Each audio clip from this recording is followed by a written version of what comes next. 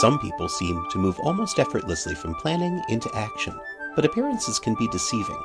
It all comes down to having a process that works for you. I'm your host, M. David Green.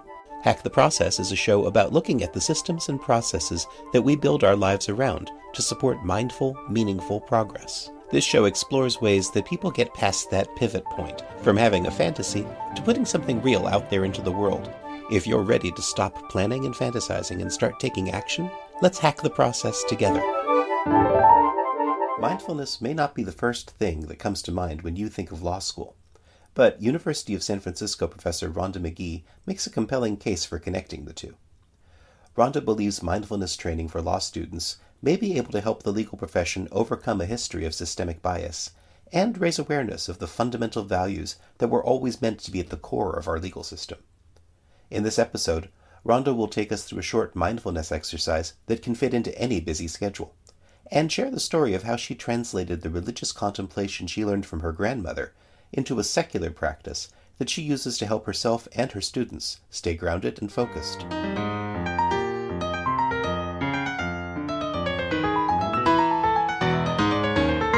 So today I'm speaking with Professor Rhonda McGee, who teaches law and mindfulness at the University of San Francisco. And Rhonda, how are you doing today? I'm doing very well. Good to talk with you, David. That's a really interesting combination of concepts, mindfulness and law. How did you come up with the idea of combining those two? You know, for me, there's a couple of ways to answer that question.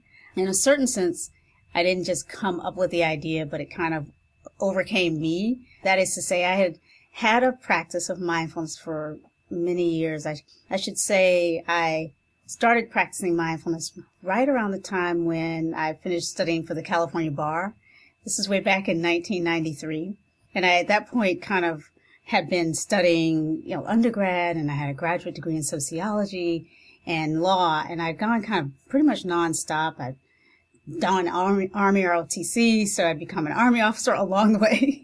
So I'd been doing a lot and really just realized that I'd been overworking a certain set of my skills and really was falling down in terms of the ability to calm down, to relax, to take breaks. And so right after the bar, when most other students were taking trips or at least relaxing for a while, I had a job lined up that wasn't going to start for a few months, and I just noticed that I was really hyper keyed up still and couldn't really relax. So I was drawn to sort of find ways to support getting back in touch with who I had been before, who I might be at the core of myself before all of this kind of really focused effort to kind of become this legal professional that I'd somehow succeeded in doing. So in a sense, I felt like I was losing my way, even as I was finding a new kind of professional place in the world. So started looking for mindfulness trainings and started out with just reading books and listening to tapes early, way back then, just whatever I could. CDs probably were emerging back then, the old-fashioned CD. But at the same time, as I was sort of exploring what was becoming available, and this was still before mindfulness was the kind of thing that it is right now, I was really just exploring, Buddhist teachings, Asian Indian teachings on centering practices and mindfulness meditation. But in addition to all of that, I really was able to sort of see the links between those practices and some of the ways that my own grandmother had when I was a really young child. I'd witnessed my grandmother having a deep sort of centering practice of her own, Christian-based. She had been called to the ministry, actually. And so every morning before she got up and out to actually take care of, she cleaned houses for a living. So we had very different life opportunities. And yet I saw a lot of value in the way in which she would get up every morning before dawn and do 45 minutes or an hour of her own centering and devotional practice. And from there, get up, take care of us, get us going, and then go out and take care of the world. And on the weekends, she had time for community ministry. So there's a certain way in which when I started to explore mindfulness began to make a commitment to practicing on a regular basis, I started to see the links between what I was doing and actually the kind of practice that my grandmother had. She would never see the two as related, I'm sure. Bless her, she's no longer with us. So they were obviously very different in terms of the religious underpinnings, but the precise nature of making a commitment to some regular practice was similar. That's a fascinating parallel to recognize, but I'm curious how you drew the connection between your regular practice and your law. So I had that practice, and so fast forward, I practiced law for a few years, then started teaching law, had gotten tenure, and all the while, very committed to my own personal practice. And then found myself really feeling that there was a way in which this sort of compartmentalized existence, where I had this kind of personal practice that was very important to me in sustaining my capacity to go out into the world and into a world that wasn't necessarily created for my thriving, right, as a Black woman in a, profession dominated by men still, not, frequented by people of color still. And yet, so I was doing that. And the way that I was managing partly was reliant on these practices. And I could see some of my students struggling with the stress of being in law school, all of them in different ways. And then some of them having the particular challenges that I also had of having been from a traditionally marginalized background and coming into law and all of the dissonance that can come with that. So I just really felt a strong and growing sense over the years that I could be a better and more effective teacher. My students might learn better. And then certainly practicing lawyers might be better able to handle the not just the stress of law, but the deep challenge and the kind of a real social and community privileges that are associated with the role of lawyering, could handle all of that more effectively if we all were able to sort of talk about and infuse with studying law and practicing law some of these awareness practices that we associate now with mindfulness. Wow. The way that you describe it, I can see just such a logical, organic growth from the spirituality of your grandmother when you were a child. And then when you were starting to study mindfulness yourself, you looked into religious practices as well as other spiritual practices.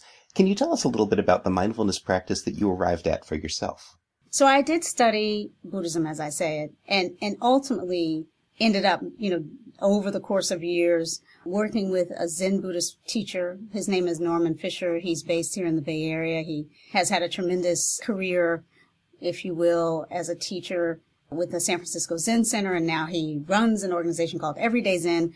His purpose is to help with the translation project to kind of take Buddhism and all of its essential beauty and make it available to anyone as a support for everyday life. And he's been working with a group of lawyers here in the Bay Area for years. And so back in 2005 or 6 or so, I started sitting with that group. So that was a way of kind of deepening my own sort of personal and then having a kind of a community of practice around Buddhism. But I didn't necessarily feel I needed to claim that as a religion. I really was a deep student of it and certainly a practitioner. And I feel like I will always be a student and a practitioner of Buddhism, looking for the intersections between the religion of my birth, the loving kindness, the sort of deep way in which Christ's message was about, I feel, a kind of a revolutionary love that liberates everybody, or could. So looking for connections between these various traditions. I also ultimately began to look for people who were translating those kinds of themes into more secular language. So I happened actually to be placed on a stage with none other than Jon Kabat-Zinn and his partner in bringing mindfulness into the world very broadly. His name is Saki Santarelli.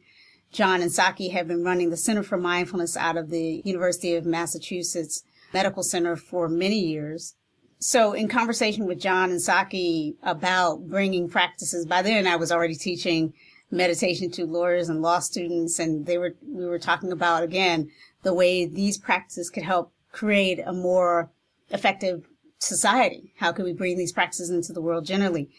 I was just so appreciative of the work that they had done to kind of really effectively draw on the deep principles of Buddhism, but translated those principles and practices into language that language and practices that any one of us could engage in with or without connecting it up with Buddhism or any other religious or philosophical tradition.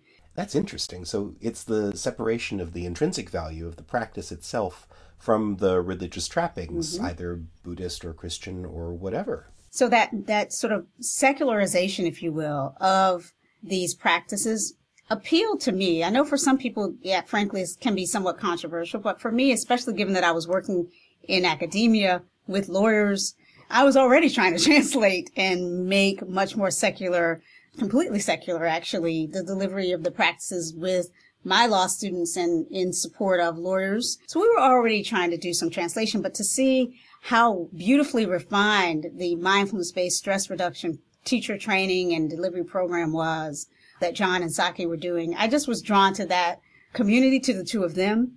And so I ultimately completed the teacher training program of the OASIS, they call it their OASIS Teacher Training Institute, which is part of the Center for Mindfulness. So that also is part of my background. So now, having trained in MBSR, mindfulness-based stress reduction, and really become a part of the community of secular mindfulness teachers in the West, which is now kind of a broad community, includes people trained like I have been through programs like the Center for Mindfulness offers, but it also includes people who are drawn in through psychology, right? Because we realize that these practices are a kind of training for the mind, a training in well-being that one can engage, practices for well-being that you can engage, any one of us can engage wherever we are and wherever we need them. So psychology has been one field that's really been drawn to finding ways to bring mindfulness into cognitive psychotherapy, right into really the hard challenges of moving from sort of a sense of distress and into a state of well-being. So this broader mindfulness community then includes people who, like me, have been drawn in through a kind of a deep engagement with the underlying spiritual and religious traditions, but then also people who have been drawn in through a even more secularized cognitive well-being framework. And so it's a big community of mindfulness folks, and I feel honored to be a part of it because I do think they do offer such value to the world. I can see where it would be challenging to try to integrate so many diverse backgrounds into something that really can benefit people. And I know, I'm sure a lot of my listeners now are going to be very curious. I was wondering if you could give us a small sample of what the experience of mindfulness is that you teach. Sure. Like many people, I'm very committed to grounding the work that I do in simple awareness of breath practice.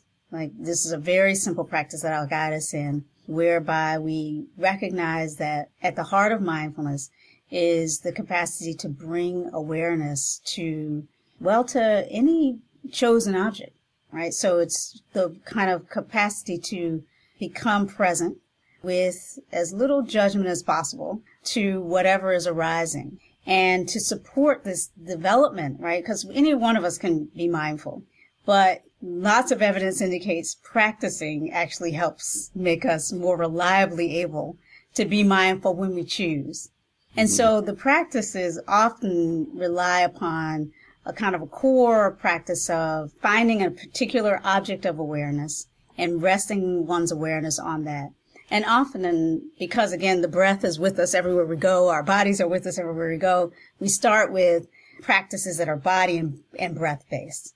And so a simple such practice would invite just sort of sitting with intentionality, really bringing one's attention to the sensations of sitting right now. If you're sitting, if you're standing, as listeners may be, there's nothing particularly special about sitting, but if you're sitting, if you can just notice the points of contact between the floor and the body. So the feet on the floor, the buttocks in a chair. And if you're standing, similarly, just noticing the sense of the body as you stand, the height, the width, the depth of your being in this moment. And so you may close your eyes or not if you're comfortable. Again, you don't have to close your eyes. It may help to allow you to center to, if you decide to keep your eyes open, to pick a point in front of you, just a couple feet ahead, where you're just going to rest your attention, something that's not busy, maybe not moving. And so the invitation is, once we have attuned to the body, attended to this embodied being in this moment, the sensation of standing or sitting, the invitation is to just allow your attention then to rest even more on the sensations of breathing. So we're not thinking about breathing, but we're just seeing if we can locate the in-breath or the out-breath, wherever you happen to be in this, thank goodness, continuous cycle by which we breathe in and out.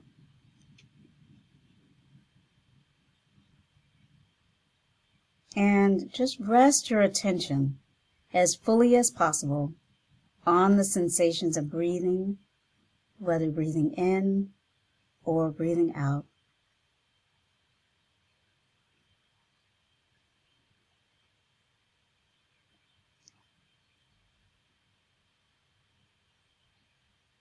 And to assist you in just dropping into these sensations, it often helps to identify a particular point in the body where you can really feel the in-breath or the out-breath. It might be just right around the nostrils, where if you really focus, you might be able to feel a slight shift in temperature, or just feel the air very gently caressing the skin as you breathe in and out.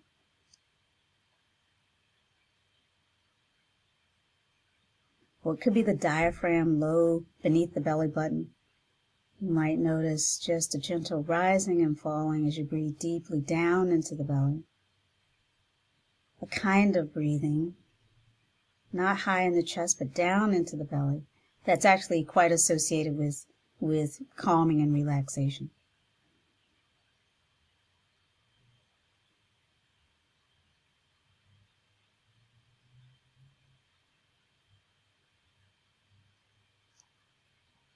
And if the mind wanders, you simply, and with compassion for the mind that will wander, just gently bring your attention back to the sensations of breathing. Just notice, oh, I'm thinking now. Maybe I'm having a judgment. You could just allow whatever arises to just be released, almost as you might a balloon floating across a blue sky, and bring your attention right back to the sensations of breathing in and breathing out.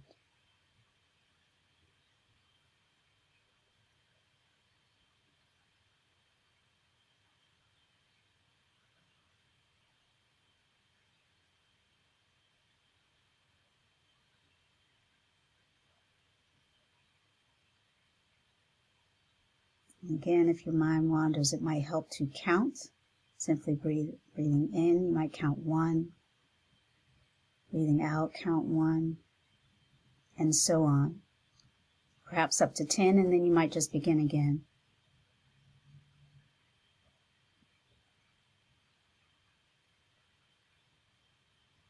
For those of us who like to count progress, you might see if you can get up to 21 without your mind wandering.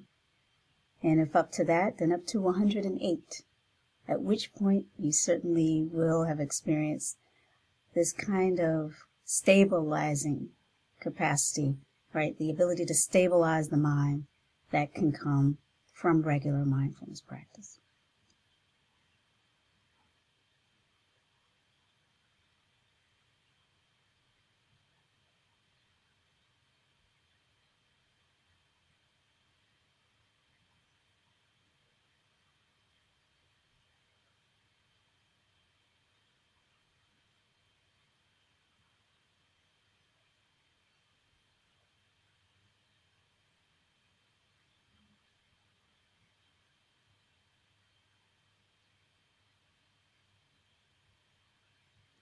So when you're ready, if we could just together release this particular practice session, these few moments of mindfulness, just being an offering of an experience, which of course is just a taste. So when you're ready, if you can, if you had your eyes closed, open them when you're ready, gently noticing the riot of sensory input that comes when you shift from simply the inward gaze of mindfulness practice into re-engagement with the world. And you might just see if you can bring that sense of kind of presence, awareness of your embodied being, the grace of it, into the conversations you have next, into whatever activities you engage in next. Because ultimately, it's really mindfulness for the world. It's what we do to support the being with others that is the human experience. That was absolutely beautiful, and such a feeling and as an experience that you can really take with you and do wherever or whenever you are. Exactly. I love that. Very portable. You said the repetition of this on a regular basis is an important part of your practice, right? Indeed. I have regularly practiced in the morning for years, and then I also, though, practice at different times during the day when I can. I think for me it's beneficial to start early in the morning before I get caught up in, my normal habits and patterns and conditions of the day. For me, I find that because I've experimented with different times of practice and, you might decide, I want to practice at night because that's a time when I can kind of relax and get into a state of restful being which might help me sleep better. And I think that can be true as well. But for me, because of the emphasis that I place on working to support bringing mindfulness into the world, I really have found it beneficial for me to have a regular morning practice. And it can be, of whatever length works. I mean, I'm, again, one of these people that believes we just do what we can and see what works. We may not have a long period of time. Interesting. I imagine that the time commitment involved in a practice is one of the reasons why a lot of people don't even get started. A lot of the research on mindfulness has been based on the kind of traditional standard, research-validated, mindfulness-based stress reduction practices or some facsimile thereof, and the program of learning. That's an 8-week course. You practice for 2 hours with a group. You're instructed to practice for 45 minutes or so every day, or at least 5 days out of 7 between those meetings with a group. So it's actually a pretty intense immersion into a kind of a regular committed 45-minute practice for 8 weeks, if you can do it. Radical shift from the way we typically are. So it takes that kind of practice can take some commitment to, all right, I'm going to carve out 45 minutes each day, and I'm going to sit and I'm going to do body scans and I'm going to do walking meditation. But you don't have to do all of that to experience the benefits of mindfulness. You can certainly just say, I can maybe practice awareness of breath for a few minutes. And who doesn't have a few minutes? And I think that then from there, one can just sort of start to see what benefit is there. Because I think mindfulness for me is much less about what we can say about it, or even what the researchers tell us about it, although it's very helpful. It's a deeply experiential teaching and learning practice. I'm fascinated by the teaching and learning aspect of this. A lot of people have come to mindfulness and, certainly out of backgrounds where they were students or they were in stress. But when you came to it, it felt to you like something that you not only wanted to practice for your own benefit, but also something that you wanted to share. I'm curious how you came to that. Yeah. Well, I mean, again, I was, in teaching at a University of San Francisco. Just academia generally is a place where there's just a lot of distress. On the one hand, we're all there because we kind of want to be there. There's some part of us that wants this kind of stress, right? What the scientists call eustress, the good stress, right? That which tells us we're doing something that, we feel challenged by, we are invigorated by. We're challenging ourselves in a positive way. And so, everybody in academia, whether teachers or students, we are in some ways doing what we came to do, and we are happy to be there. But like any discipline, and even when you love, right, it can certainly be overwhelming. And studying law, for most people, is an overwhelming immersion into a kind of new way of thinking. People say it's like learning a new language in a new town, under stress, under time pressure. It's all of that. So every year I would teach first-year law students, large classes of 120 students, and then also second and third years who were in different developmental stages, but preparing to go out now and take what they're learning into real-life conflict, helping people resolve divorce situations of high emotional and other conflict, helping people in criminal situations figure out what to do facing, the possibility of a plea bargain and relinquishing their freedom, or ultimately even defending people on death row.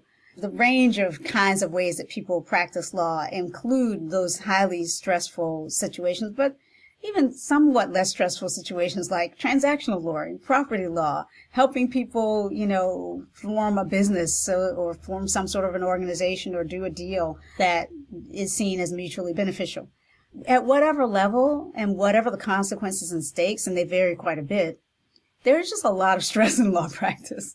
So I would see my students, and I knew from my own experience as a lawyer, I represented a lot of large insurance companies, AIG, the Travelers among them, in a corporate litigation practice before going into teaching. So I knew from my own experience of both being a student, being in academia, being a lawyer, a corporate lawyer, and being a woman and a woman of color through all of those scenarios, that life is stressful. There's a lot of suffering. And certainly that meant for me, if I, really wanted to do the very best I could, I knew I needed to sort of do some things to support myself in being able to be clear, to be focused, and to have a clear sense of my own value, I think, because again, we can be buffeted about and lose sense of who we are in these scenarios. And that is not a recipe for long-term success, I don't think, or sustainability. And so I saw that in myself and I saw that in my students, really looking for some lifelines in the midst of, again, doing the same thing they came to do. They fought to become a law student. And then in the midst of it, they're finding themselves overwhelmed, finding themselves slowly falling into patterns, some of them of dealing with stress through self-medication, through alcohol or worse types of drugs, smoking suddenly again when they had stopped before, or just otherwise really feeling themselves at sea. And so for me, it just was a very natural thing as a teacher already to really want to share what I was capacity to meet conflict and be a catalyst for growth, maybe for healing, for community re-engagement in some way, as opposed to somehow churning the conflict or making things worse. So for all these reasons, both the personal, the kind of interpersonal, the ways in which I knew I could relate with students better, they could relate with each other better and clients better, but the broader systemic implications as well were also obvious to me. And that piece, I think, partly because I have a background in sociology. I was in graduate school studying how people resolve conflict before I went to law school. So I've had this interest in broader social impacts and law in the world for a very long time. So I think that's probably at least a part as well of how, for me, it seemed almost like imperative after a certain point. I just felt like these practices are just too beneficial for me to just simply hold on to them for myself. And when I could be of some service to my students and when my students could maybe be of better service to the world. You make a very compelling case for this, and I'm sure that this was helpful for you. But when I think about academia in particular, and then the austere academia of law scholarship, I imagine that it's difficult to introduce a practice like this into an official curriculum. Well, this is true. So I should say, I actually went through a period, a kind of a dark period. It wasn't all rosy. There was a period where I sort of felt like, wow, I gotten tenure. I've done all the things I was supposed to do to be able to stay here. And I looked around, I was like, but where am I? I can teach law. And I can, support my students in passing the bar. But there was a way in which I just felt that it was too disconnected from not only these mindfulness practices, but again, the broader questions that draw me to mindfulness and draw me to wanting to teach and be of service in the world. I really felt like while law school and legal education was obviously trying to be, part of solutions to problems, it just felt like the way in which we're approaching it was leaving a lot of value out of the conversation. We weren't engaging the whole student, even though I was at a Jesuit university committed to teaching the whole student. And yet we weren't really teaching the whole student. We were teaching how to think like a lawyer, a highly cognitive, very adversarial, traditional model for lawyering, which in my own experience as a lawyer, One needs to know, again, those core competencies, but there are so many other skills and interpersonal dimensions, emotional intelligence, social intelligence. There's so much more than the traditional curriculum of law school that I knew would be valuable to law students. And I could see from my mindfulness practice and training that a lot of that would support deepening the curriculum of legal education in ways that would meet some of the long-standing criticisms of lawyers in society, that we don't listen to clients very well, that we don't recognize the kind of deep emotional and social implications of the work that we do.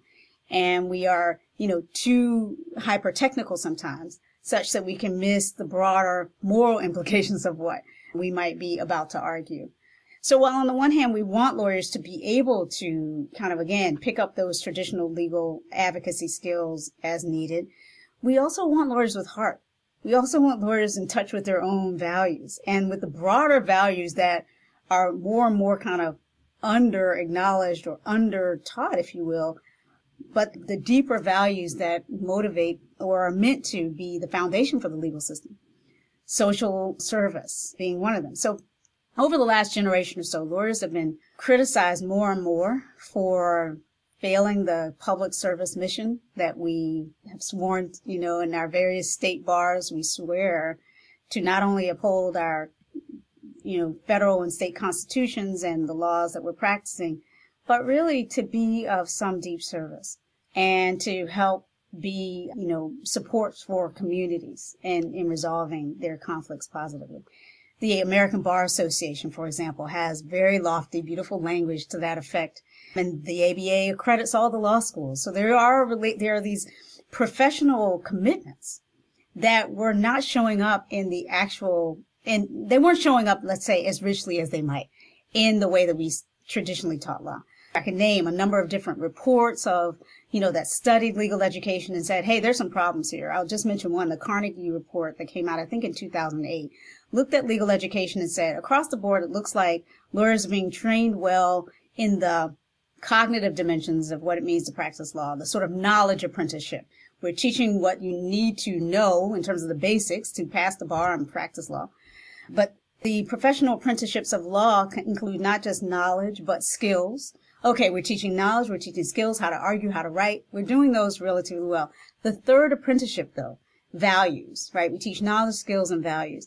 And the Carnegie Foundation, in its analysis of legal education, found that across the board, we were failing to teach those deep values of the system, of the legal system, and also failing to teach law students to be in touch with their own values such that they could be more ethical, that they could actually, again, engage in the moral dimensions of the arguments that they might make and help people make wiser decisions, help society function, more effectively and sustainably. That third apprenticeship, the values apprenticeship, people were saying legal education isn't doing that very well. And so for me, it just seemed like, okay, I'm reading this. I was working on, in some capacity at the law school, I was heading up a committee looking at what's going on with legal education. How can we improve it? And so seeing this very well articulated critique of legal education, which pointed directly to the dimensions that I was personally feeling were, not being amplified. I was emboldened thereby to sort of figure out a way, rather than leave law, which is something I thought about doing when I was in that dark night period of like, wow, is this all there is? Is this the best we can do? I really had thought about maybe I should, go back to sociology, or maybe I should go and get a degree in theology. Maybe law isn't for me. I actually had a very good, a counselor, a therapist, who told me some of the best therapeutic advice I've ever gotten, where she said, you could always leave your job. You could always quit after having gotten tenure in San Francisco, a city many people would love to have a permanent job in. That's always an option. But before you do that, and given you have this strong inward call that you want to do something more with your life, and you feel like these practices and this orientation that you have could be a part of it. And at the same time, you see these criticisms that others are making of law. Maybe there's a way that you're not alone, that there might be people in law who also want to see something done differently. And maybe there's a way that you could find more of a sense of an integrated wholeness, the wholeness that I was personally seeking, right? As opposed to being compartmentalized, mindfulness over here, law professor over there, bringing the two together and perhaps do that in ways that would benefit the profession and the academy. This therapist suggested, why don't you explore that? See if there are allies that you might find either at your school or beyond who, might help you and with whom together you might find ways of changing legal education and law practice, bringing in mindfulness, other supports in ways that would benefit, yes, you, but also, again, the broader academy and maybe beyond.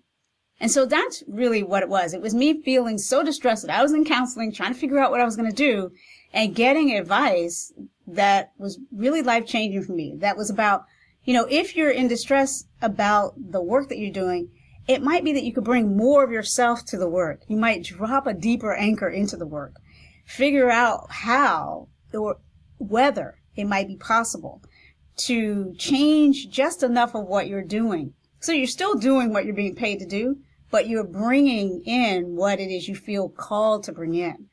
She gave me that advice probably around 2004. So here we are in 2016, and it really has been just, it was an on-ramp into like sort of a highway, if you will, now, of kind of a way of bringing mindfulness into law that fit what I needed to thrive, but also seems more and more to be part of what many, many people feel is just what's needed in legal education and law practice and in the broader society to support us as we go through this kind of largely chaotic and kind of disrupting all over the place world. That's a very inspiring experience. And what I really take from that is that you were in your dark period and you were feeling like you might want to abandon what you were doing, but instead you chose to double down and seek out community so that you could not only do what you're doing for yourself, but also expand it out and bring in other people. Absolutely. I mean, so that's a very important part for me. It really wasn't about, well, I'm just going to do this all by myself and there must be a way I personally don't think much is done in the world without other people. Like there are those heroes whose names get attached to things, but there are always networks surrounding them and supporting them. And there's certainly a huge network now of people in law and mindfulness.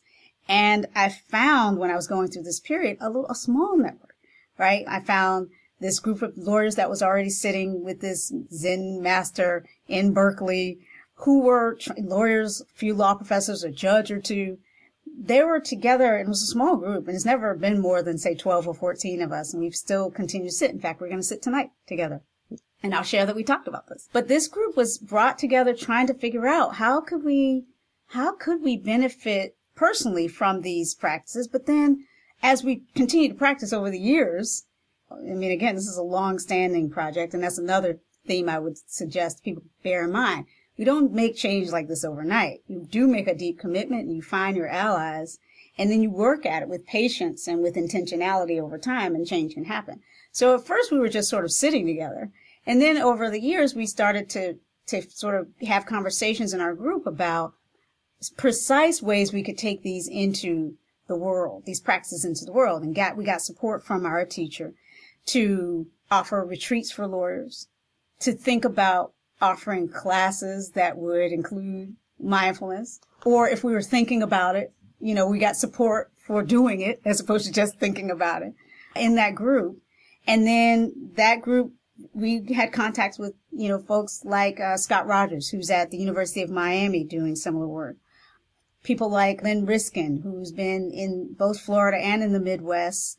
Just people all who were some of the early pioneers, but from outside of the Bay Area now across the country, who now, have been a part of, again, this national movement to create receptivity, opening, practice opportunities, experiences where people can just begin to explore and then ultimately deepen the way in which mindfulness might be brought to bear on the practice of law. That's excellent. And it's amazing that something that you might have started feeling was so obscure, you actually found out that there was a network out there to support it. Yeah. And one thing I wanted to bring back, you mentioned issues with marginalized communities. Yes. And I know you've done some writings on how mindfulness can relate to how that can be improved. Yeah. again, I've mentioned already, I see mindfulness as having personal, interpersonal, and then broader systemic implications. Because really we're just talking about how we relate to the world and to everything and everyone in it, and how we do that with more consciousness and awareness. And certainly, I also feel like we are all given the particular experiences of our own lives, our own particular social locations, for some value, for some reason. There's some teaching that I believe is innately meant to come through our own life experiences. And so for me, I've identified with people who have traditionally been at the margins in law, in academia, in upper and middle class community, because I grew up in a poor neighborhood in what I call the desegregating South, right? It was, born in, I'll out myself in terms of age, born in 1967, entering public school at a time in North Carolina where we hadn't actually desegregated. It was 1973, and Brown versus Board had been on the books for, since the mid 50s. But my kindergarten school was still run under the system of segregation. And so there were a number of schools like that in the South where I was living. And we just learned, actually, frankly, today, there's a news item today about a Mississippi school just getting desegregated today, 2016. That's just amazing to hear. Yeah, exactly. So having come up through like the experience of both, that sort of social outsiderness that system was meant to make a permanent status for people, kind of a caste, like you're going to only be allowed in so far. But then seeing how through changes in law, through social advocacy, like a multiracial movement for justice, not the first in this country, but one certainly that I felt myself a beneficiary of, right? So I've come along at a time when suddenly the Supreme Court is saying you got to desegregate schools, and we mean this, we mean busing. And Virginia, where I was living at the time, moving from North Carolina to Virginia, we did experiment with successfully desegregating schools. I feel I was a beneficiary of changes in law that made possible my being here, everything that I've been able to do. So I feel like my own experience is a kind of a source of meditation for me. And I look at just how we've structured society in ways that make it more or less possible for any of us to thrive. And this is not just about race or gender or sexual orientation or gender status, if you will, rather trans or cis. There are so many different ways. And now with the real dislocating impacts of globalization on everyone, the destabilizing nature of, the beauty of technology that enables us to have this conversation, we know that when you combine that with globalization and increasing economic inequality, the lived experience that most of us are having, wherever we are, whatever our background, whatever our physical makeup, is one of greater uncertainty and distress, actually, about being able to manage all the changes that are around us. And so there's just a way, I think, that we have these lived experiences for a reason, and that we can bring awareness more specifically to the systems that we're in, and so mindfulness actually can help us develop sort of small, medium, short-term, long-term, personal, interpersonal, systemic ways of really trying to create a world where all of us can thrive. And so for me, it's just a question of, well, where's the inequality, or where's the injustice, or whose voice isn't being heard here? And my attunement to that is a feature of my mindfulness practice. Because again, we can have blind spots about all of these things. I mean, that's how we get through life in some ways, because we can't pay attention to everything. And we start to just say, well, I'm only going to pay attention to this kind of suffering or that, or I don't have time to worry about everything. And mindfulness to me has been a way of, first of all, really sensing the great gift of my life, with gratitude, so that I do, no matter what barriers or disadvantages I or any of us experience, and we all will, right? Life is going to be full of suffering and pain in many ways, even if we're fortunate. But for me, mindfulness practice is a way of holding all of that with ultimately a sense of the great mystery and the great majesty of just what it means to be alive. And from there, I have a little bit more capacity every day, even though those days when I'm feeling a little down, to look around and ask, how can I help uplift somebody else? And not just in a personal and interpersonal sense, But then to say, all right, well, where are the systemic changes that I might get involved in making so that we're not just constantly recreating, unconsciously patterns of access and inclusion, exclusion, which, again, run through our society. And if we don't attend to them, will inevitably, I think our history has borne it out, just keep recreating, again, these patterns in which some of us are thriving more than others. And so I bring mindfulness. My objective with mindfulness is to become more aware about everything, to live more fully. And that means for me paying attention to the marginalized, the kind of oppressed, if you will, wherever I am, and trying to work in ways, again, that bring personal, interpersonal, and systemic change through awareness into the world. That's inspiring because it not only encourages awareness of these things that might otherwise go unseen because of privilege or whatever, but also the internal fortitude to be able to stand up against larger systems and say, this is something that I can confront. This is something I can be present to. That was just amazing. I'm wondering, how can people find you online and find out more about these practices? Well, I do have a website under construction, as my digital consultant person is telling me. I can use that phrase. But my name, just Rhonda V. Magee, RHONDA V. Magee, Magee. If you put that in Google, you can find more about me, both through the work I've been doing at the University of San Francisco. And then you can find writings and web offerings, some videos, etc., of some of the work that I've been doing. And I'm working on a book. So I'll keep writing, I'll keep speaking, and I really appreciate, David, this opportunity to talk with you about my work. All right. Thank you so much for joining us today. Be well. Are you glad you listened to this episode of Hack the Process? Then take an action now. Make a note about something you just heard and how it's going to help you as you hack your own process. And let me know about it. This has been M. David Green, your host for Hack the Process. You can tweet me at Hack the Process, leave a review for the show on iTunes, and visit hacktheprocess.com to check out the show notes for this episode and join our community of process hackers. Thanks for listening.